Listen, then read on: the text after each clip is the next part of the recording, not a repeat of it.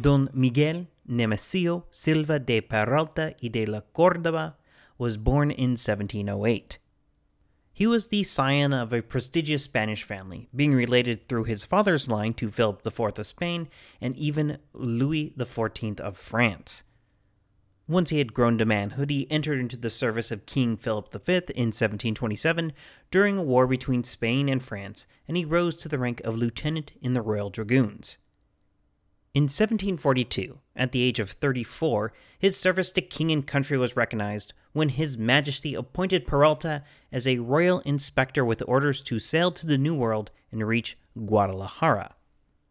His semi-secret mission was to find the source of the reason for falling revenues coming in from the New World and its rich silver mines, and it said that Peralta's investigation into the matter would even lead to the expulsion of the Jesuits in 1767. Well pleased with his inspector, the king announced in 1744 his intention to grant Peralta large swaths of land at the northern portion of New Spain, but unfortunately he did not follow through before his death 2 years later. The new king, Ferdinand VI, finally acted in 1748, promoting Peralta to Captain General, announcing him as a grandee of Spain, and granting him 300 leagues of land that would be demarcated in years to come, along with all water and mineral rights. A full 9 years later, in 1757, it was determined that the grant would not interfere with any previous ones, and it was recommended to give Don Miguel land north of San Javier del Bac. The whole grant was to measure 80,000 varas from north to south and 240,000 varas from east to west. A vara, depending on your source, was roughly 33 inches, but I think you'll agree that 240,000 of anything is still quite a big deal. The next year, 1758, Don Miguel would make the perilous journey north for the official surveying of his land, which culminated in the party scaling a particular rock in the Sierra Estrella Mountains and carving a design to mark it as the center of the western edge of the barony of Arizonac.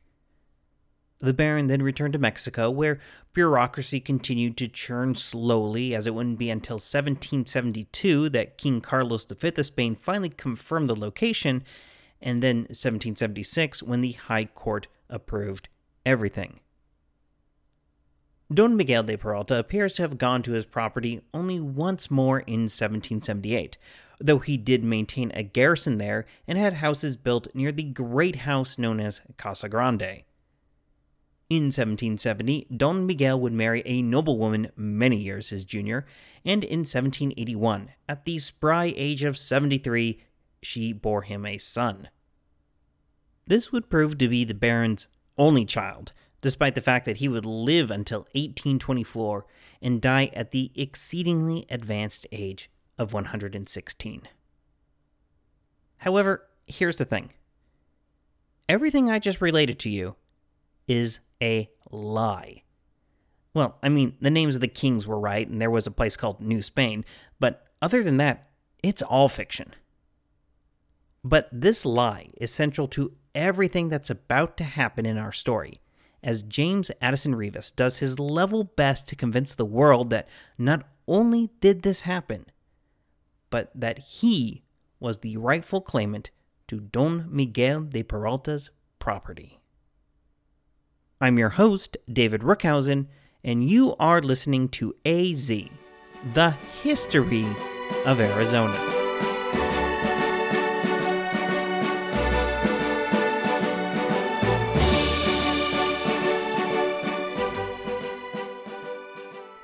Episode 136, The Baron of Arizona, Part 2, The Glorious History of the Peraltas. Welcome back, everyone. Last week we covered the early life and times of James Addison Reavis, as well as his fateful meeting with Dr. George Willing, which opened up this question of an old Spanish land grant in Arizona. Reavis had gone to the territory in 1880, apparently liked what he saw, and from then on decided he was all in on grabbing as much land as he could. On the train ride back to California, he must have perused over the late Dr. Willing's papers, as well as his own notes from his conversations with Willing and William Gitt, the crooked Spanish land title expert he had met in St. Louis. If the Willing documents held any sort of legitimate land grant, it probably didn't amount to much, or much that would hold up in court. So he would have to seek out supporting documents, or just create them, to bolster his scheme. But first, he actually had to tie up some loose ends. There were two small obstacles in the way of him unfurling his con. The first is something I mentioned last week, that at one point Doc Willing had been penniless in California, and so he had sold the mining rights to his supposed land grant to a merchant named Florin Massel. The second was that, technically, everything now belonged to Willing's wife, Marianne, and Reavis was only acting in her name. These were merely inconveniences, really, but Reavis decided to get them out of the way early. What's odd to me is that Reavis's original purpose in coming to California back in 1874 was to get the rights back from Massel. That he waited so long until after 1880 to do so kind of supports my pet theory that Reavis originally gave up on pursuing the grant after receiving news of Willing's death, at least until conditions made him second-guess that decision. So, oozing as much charm as he possibly could, Reavis now sought out Massel and inquired about the rights. However, he didn't mention anything about a massive land grab he was about to make, but instead pulled out the authorization he carried from Marianne Willing to locate her deceased husband's effects and tidy up his personal business. The Massel family had met Willing and Marianne years before when they lived in California, and felt so much sympathy for Marianne that they lent Willing something like $3,000 before he disappeared to go prospecting. Massel had pretty much given up any hope of seeing that money again, but when Reavis came around asking about the rights, and promising that he simply wanted to make sure Marianne had some proceeds from any mining interest now that she was cruelly left alone in this world, he struck a chord. One source says in particular that Mrs. Massel persuaded her husband to take up this charming stranger's offer in behalf of Marianne. So a deal was struck where Massel would give the mining rights back to Reavis on the promise of receiving his $3,000 loan back, plus interest, if anything came from mining in Arizona. Obstacle 1 was now down. Now, my primary sources are kind of muddled here, but it's possible that Obstacle 2 was tackled next. Reavis decided to travel across the country to follow up on his search for more proof of his claim. He had been led to believe that he could find the documentation he needed in the books of the great church at San Javier del Bac, but those had been lent to a man in Washington, D.C. for display at the Centennial Fair in Philadelphia. Reavis was able to peruse these books and left with photographs of certain documents, which were probably mostly his own creation. And it was either during this trip, or the one the next year, that he would head to Kentucky, where Mary Ann Willing had moved since her husband's death. Once again, laying the charm on as thick as he could, Reavis convinced the widow to sign over all the claim to the land to him, with the understanding that she would receive $30,000 should the land claim be accepted as valid by the U.S. government. Obstacle number 2 was now gone. So Reavis was the undisputed owner of the land claim, and that meant it was really time to make the most out of it. It's also possible that it was on this trip that he stopped by St. Louis for the one time that he saw his wife Anne between their marriage in 1874 and her filing for divorce on the grounds of abandonment in 1883. But Reavis didn't have time to contemplate his failures as a husband. He had places to go, people to see, and documents to forge. His next trip took him down to Mexico, where he would spend months in Guadalajara and Mexico City. He quickly charmed the archivist in both these old cities, spending long hours showing great interest in their libraries and the collection of documents they kept. Reavis would go through hundreds of old royal decrees, edicts, deeds, land grants, and maps, slowly observing the conditions of the individual documents, the type of inks employed, and the archaic language used. Here also he would get photographs taken of certain documents along with certified copies of others. And to those were added a healthy dose of papers that were straight up stolen when no one was looking. When he finally left again for San Francisco, it was with a trunk full load of these lawfully and unlawfully obtained documents. In the months following his sojourn into Mexico, Reavis shut himself up in his room, basically living the life of a medieval monk working on some illuminated manuscript, in the great analogy of author E.H. Cookridge. After all, Reavis had legitimate documents before him, so now it was time to create some less than legitimate ones. For that, he needed ways to artificially fade and yellow ink and paper, carefully erase parts of already written documents so he could add his own words, inks that would closely match what was already there, and wax that would be the same shades as those used by royal officials. It was a laborious process, and it has been pointed out that Reavis was much more than just a crafty forger. He had actually studied while down in Mexico, and even now in California, carefully schooling himself on the antiquated Spanish contained in his papers and the various outdated terms for money, measurements, and government officials contained therein. He pored over maps and history, being careful to note what major events had happened when and where. It's only with the careful eye of a scholar that he could concoct a story that would pass scrutiny. But once he was fairly fluent on the language and the details, he attacked his project with all the vigor and world-building of a 15-year-old about to run his first campaign of Dungeons & Dragons. Of course, his first order of business was to create an origin story for his grant, and for that he turned to the one solid, fact that he had. Willing had bought the grant from a man named Miguel Peralta. From that one detail, he created the character of the first Baron of Arizona, whose life and times I recounted at the beginning of the episode. Now, there are some things here that stretch credulity just a bit, like the fact that an 18th century Spaniard living at the edge of civilization would actually live until his 116th birthday. I mean, you're lucky to get close to 100 today with modern medicine, right? Also, the Baron didn't marry until he was in his 60s, and only had one son in his 70s? In retrospect, it's easy to see that Reavis was trying to give his land a pedigree without having to invent a whole clan of potential heirs that no one had ever heard of. But still, it meant making some parts of his story less believable. And speaking of the heir, this was none other than Miguel Silva Jesus de Peralta de la Córdoba y Sánchez de Bonilla, born in 1781 at some of his father's property in Sonora. As the first Baron, Don Miguel, aged, he decided that it must be established unequivocally who his heirs were, so he made an ironclad will signed by several witnesses in which he left everything to his wife and son. Later he ensured that it was officially declared that young Miguel was his legitimate heir, and a noble one at that, seeing as both he and his wife had come from Spain and their lines were free from any tainting influences like gasp, horror of horrors, Jews, Indians, and Moors.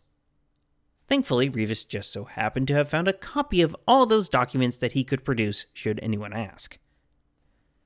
Two important things to note here. The first is that the first Baron's land claim, that Reavis just so happened to find, had a line in it that specifically said that his barony was to respect the privileges of the Amerindian tribes who had rancherias inside of the chosen property. Cookridge's opinion is that Reavis included this line in order to placate U.S. government officials. His revived barony, after all, did include reservations, including the Apache, who at this point were still a major concern. And so this might have been a way for Reavis to magnanimously declare that the Amerindians could stay where they were, as it was in the spirit of the first Baron's will. The second, and more important matter, is that the second Baron, Miguel Silva Jesus de Peralta, is, in Reavis's fictional account, none other than the man that Willing had originally bought his grant from. Since he was getting closer to his own actual time, Reavis purposely left much of the younger Baron's career blank. His documents showed that Miguel was a cavalry officer and would marry in 1822 at the age of 41, and just 2 years before his beloved father passed away. And also like his father, this marriage was not destined to produce a bountiful crop of offspring. A single daughter, Sophia, was born in 1832. The second Baron would never get to enjoy his inheritance, as the independence of Mexico, the instability that followed, and the Mexican-American War all took their toll. Thus it was in the 1860s, now a ruined old man, that the second Baron finally made it to Arizona in a vain attempt to recover his long-lost family territory. Having no luck, and let's face it, not long for the world, he signed away his inheritance to the good Dr. Willing for some gold dust and prospecting equipment. We'll have much more to say about the heartbreaking but fictitious history of the second Baron and Reavis's attempt to create his story out of nothing in coming episodes. But for now, the smooth-talking real estate agent from St. Louis had something he knew he could sell to the public. And so he decided that it was time to take his show on the road.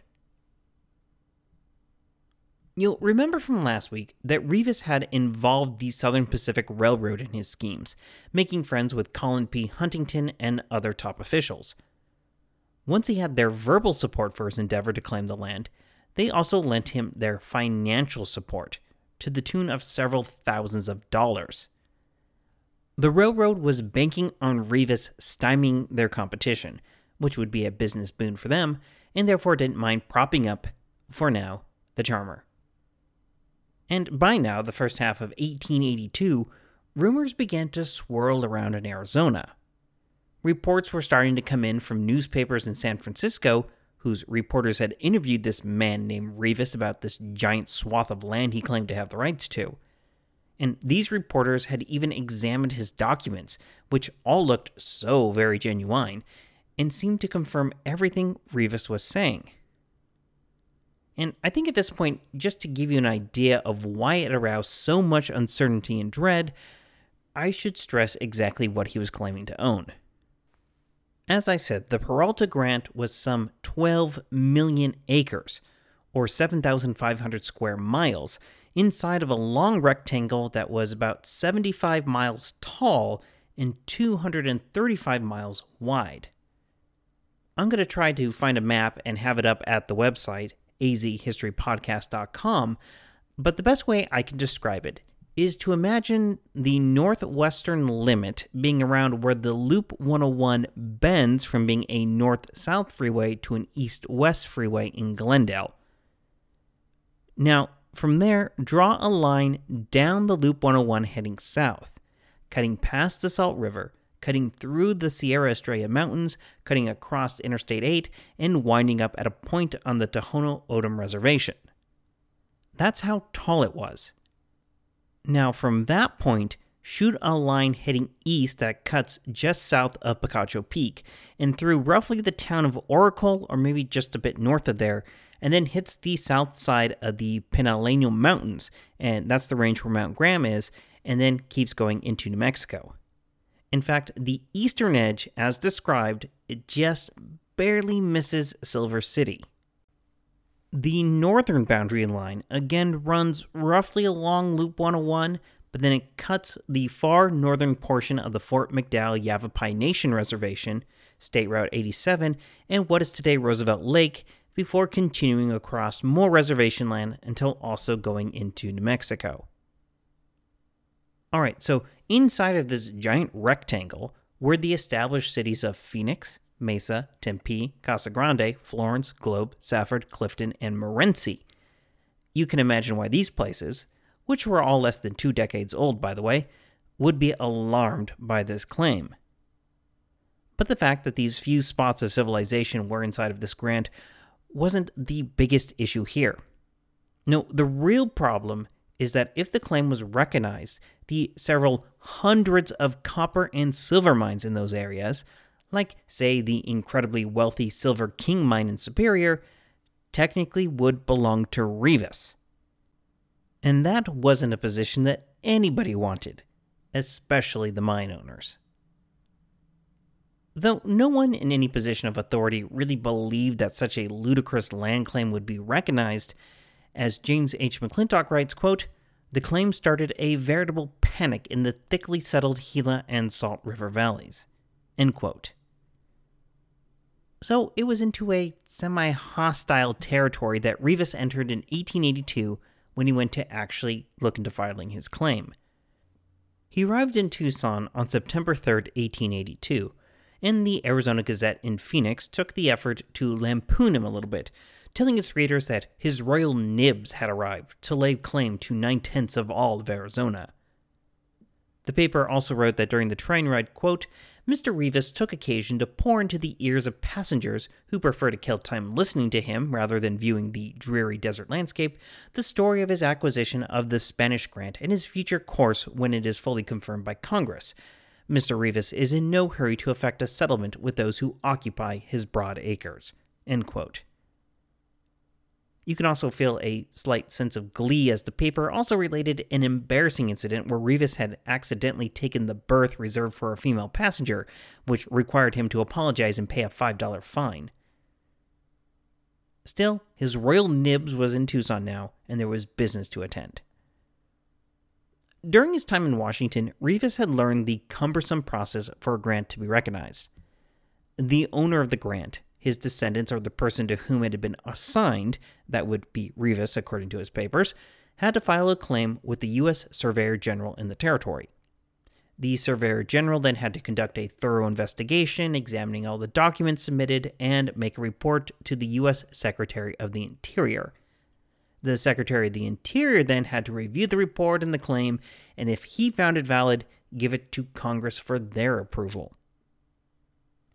So Reavis did stop by the office of the U.S. Surveyor General, one Joseph W. Robbins, and I suggest remembering that name, stating that he indeed had a land claim that he wished to file, but not yet.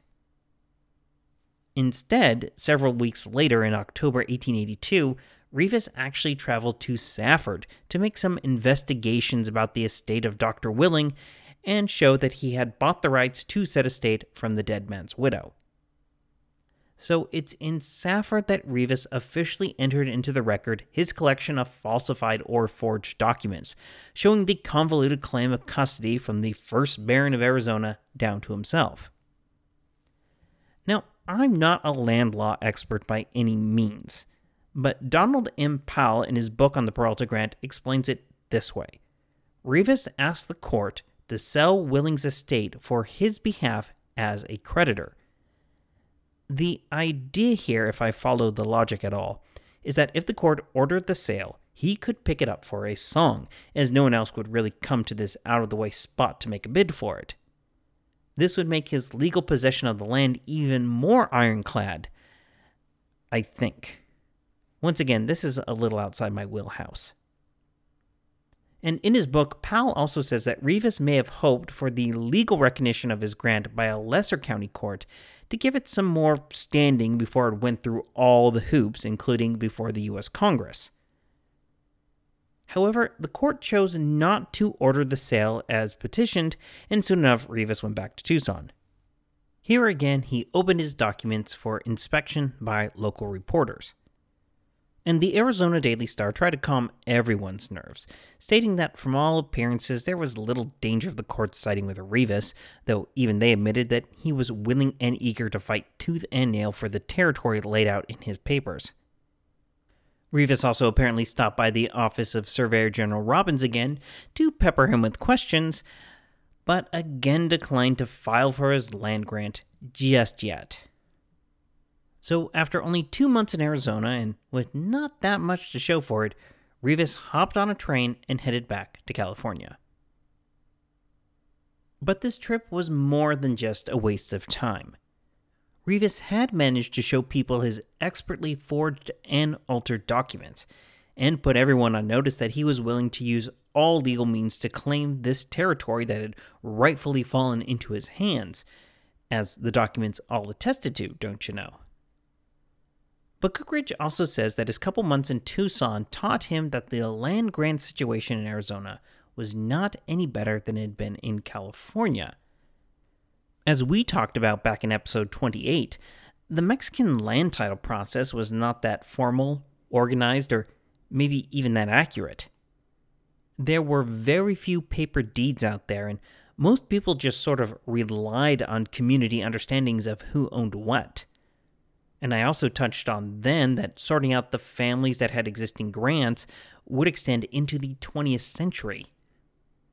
Well, by the time Reavis arrived on the scene, only 8 million acres of the Arizona Territory had been actually surveyed, and of that, ownership of only something like 250,000 acres had actually been confirmed. In fact, the Secretary of the Interior reported to Congress that about 1,000 claims had been submitted since the end of the Mexican-American War, of which only 150 had been reported to Congress, and Congress had only acted on 71 of those. At this point, though, you might be asking, isn't this bad news for Reavis? If no one is getting their claim recognized, doesn't that mean his mother of all claims will be hung up in bureaucratic limbo forever too? Well, yes, but at this stage of the game, that actually played right into his hands. Because it didn't matter if it took years for people to work out his grant claim. The uncertainty that it created for every miner, farmer, and worker inside those boundaries was something that he could exploit. Like any fraudulent scheme, Reavis knew he couldn't ultimately deliver on what was promised. His forgeries were excellent, but they were still forgeries. But if the people believed that one day he could wind up owning everything they had struggled to build over the course of years, well, they might be willing to pay to end all that uncertainty. But now I'm getting ahead of myself. Back in San Francisco, Reavis began playing his mind games by running several articles in the Examiner newspaper extolling the Peralta grant in Arizona and describing the evidence for its existence, always using the word irrefutable, of course. Then, in March 1883, he appeared again in Tucson with 2 men and several large trunks of documents. The 2 men were ostensibly a lawyer named Cyril Barrett and a bodyguard named Pedro Cuervo. Barrett was actually a disbarred attorney wanted for malpractice and graft in California, and a confirmed drunk that Reavis had plucked from a gutter somewhere. Cuervo was a short Hispanic man with a sadistic streak that the saloon girls in Tucson would all come to fear. On March 27th, the 3 appeared in the office of Surveyor General Robbins yet again, but this time Reavis was prepared to file his claim, and he had brought 2 truckloads of documents to support it. Robbins must have been stunned. Inside the trunks were stacks and stacks of brittle yellow documents or photographs of original documents, including the original royal cedula bestowing the grant, the deeds made out by the head of San Javier del Bac when the boundaries were first established, and all the supporting documents establishing the Peralta family and the chain of ownership that led directly to Reavis himself. The Surveyor General and his clerks would pore over the documents late into the night with Reavis. And they were forced to admit that, given everything that was now before them, he had, against seemingly all odds, a really strong case for ownership. After this thorough and careful initial examination, Robbins informed Reavis that he would file the claim for the Peralta grant, as it was his duty. However, he warned him that it was ultimately up to Congress to confirm it and that the process could take years. In the meantime, Reavis could not disturb anyone who had previously settled inside of the land the grant covered. And Reavis cheerfully agreed to these conditions, saying only that he would take some safeguards to ensure that his land was in no way debased. And instead of turning around and heading for California again, this time Reavis headed north to Phoenix to make his base of operations. He had Barrett start compiling a list of landowners and mine owners across all the land he was now claiming, though he stayed relatively secluded because no one was exactly happy to hear that he was in town. And he was joined by 2 clerks he had managed to recruit and his own brother William, who had come to join him. During this period, he also called on M.H. Sherman, who, in addition to being the superintendent of public education for the territory, was then president of the Bank of Phoenix. Sherman was impressed with the sheer amount of cash Reavis was able to deposit in the account he created, and for the sake of conversation asked if Reavis was planning on buying any land. And Reavis simply smiled and said he didn't have to because the land was already his by right. He then went on to offer to donate suitable lots of land for the future University of Arizona, because this was a couple years before the thieving 13th legislature would give that plum to Tucson. And here we see something of a change in Reavis's demeanor. He was still suave, amiable, intelligent, and charming, but he starts to display both a sense of ostentation and largesse, willing to live both as the heir to a barony that he was, and to give things to the little people. With the filing of his claim and his base of operations now set up in Arizona, Act 1 of Reavis's fraud was ready to begin. So join me next week as he starts to capitalize on the confusion and uncertainty his claim will cause. But remember that this really is just Act 1, because this first attempt will come crashing down around his head, prompting the would-be Baron of Arizona to invent yet another fictitious link to the Peralta family to keep his scam going. I'm your host, David Rookhausen, and you've been listening to AZ, the history of Arizona. Goodbye.